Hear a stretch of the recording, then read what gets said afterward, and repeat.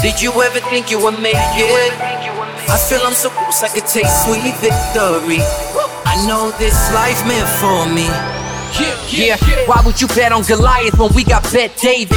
Valuetainment, giving values contagious. This world of entrepreneurs, we get no value to haters. How they run, homie, look what I become. I'm the one. So I want to give a shout out to Conor McGregor because I think there's something all of us can learn from what Conor just did this last week that is very, very difficult to do. Very difficult to do, and Conor did it. Let me explain to you what it is. So Conor fights Cowboy Cerrone this past week.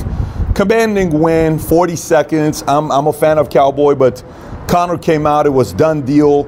And right off the bat with the shoulder thing that he did, a bunch of memes, Snoop Dogg had the best meme. All these things go crazy. And everyone's talking Conor McGregor, but people are not paying attention to the biggest thing. Let me explain to us the biggest thing. Here's a guy that went from zero to made $110 million in a year in 2018. Then he comes out with a brand called Proper 12 that's now a UFC MMA sponsor, and he's taking pictures with it, and everybody around the world is buying this Proper 12 now, whiskey. He's killing it. He's on top of the world. Every talk show wants him. Every TV show wants him. Everybody wants him to do a cameo. Everybody wants him to say a couple words. Every ESPN show, everybody wants this guy. 20, 30 million followers, Instagram, Twitter, Facebook, all of these people. And he still shows up to win the fight. Still shows up to win the fight. And in the post-game interview, I'm more of a fan of a post-game interview than the fight. Matter of fact, the post-game interview was better than the fight. Let me explain to you why.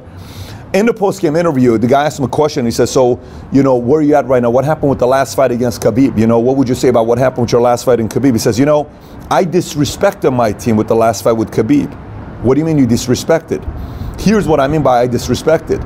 He says, my training camp, everybody that I had hired, I'd go in and train for an hour. They wouldn't see me for 3 days. These are people that are trying to prepare me to win and go up against Khabib that's undefeated, and I disrespected them. I disrespected my training camp. What do you mean you disrespected your training camp?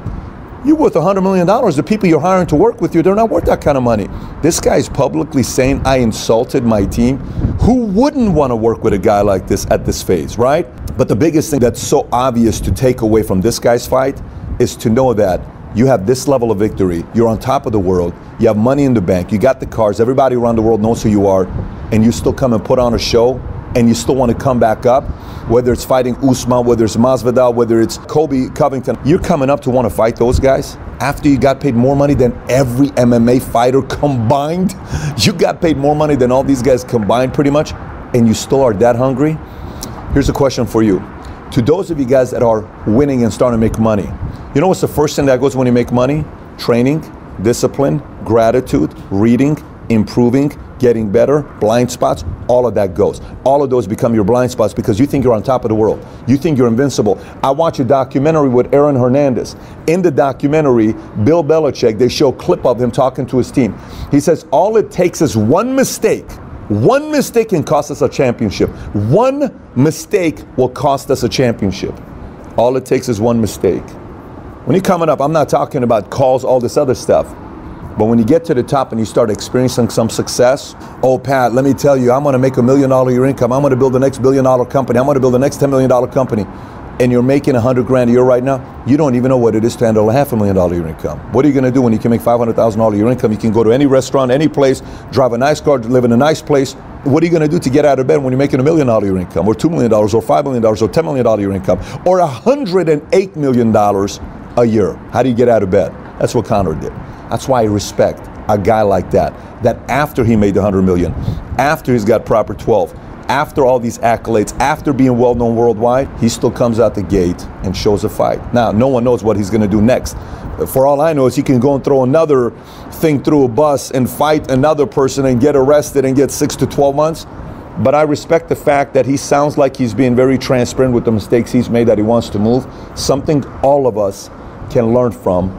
It just so happens Conor was able to do it recently with a big victory, public victory, and a very humble way of him taking it, and we'll see what's going to happen next. But I think everybody can learn from that, because when money comes, when success comes, when fame comes, that's when our character really gets tested. Having said that, hope you have a killer week. this week. Thanks everybody for listening. And by the way, if you haven't already subscribed to Valuetainment on iTunes, please do so. Give us a 5-star, write a review if you haven't already. And if you have any questions for me that you may have, you can always find me on Snapchat, Instagram, Facebook, or YouTube. Just search my name, Patrick Bet-David, and I actually do respond back when you snap me or send me a message on Instagram. With that being said, have a great day today. Take care, everybody. Bye-bye.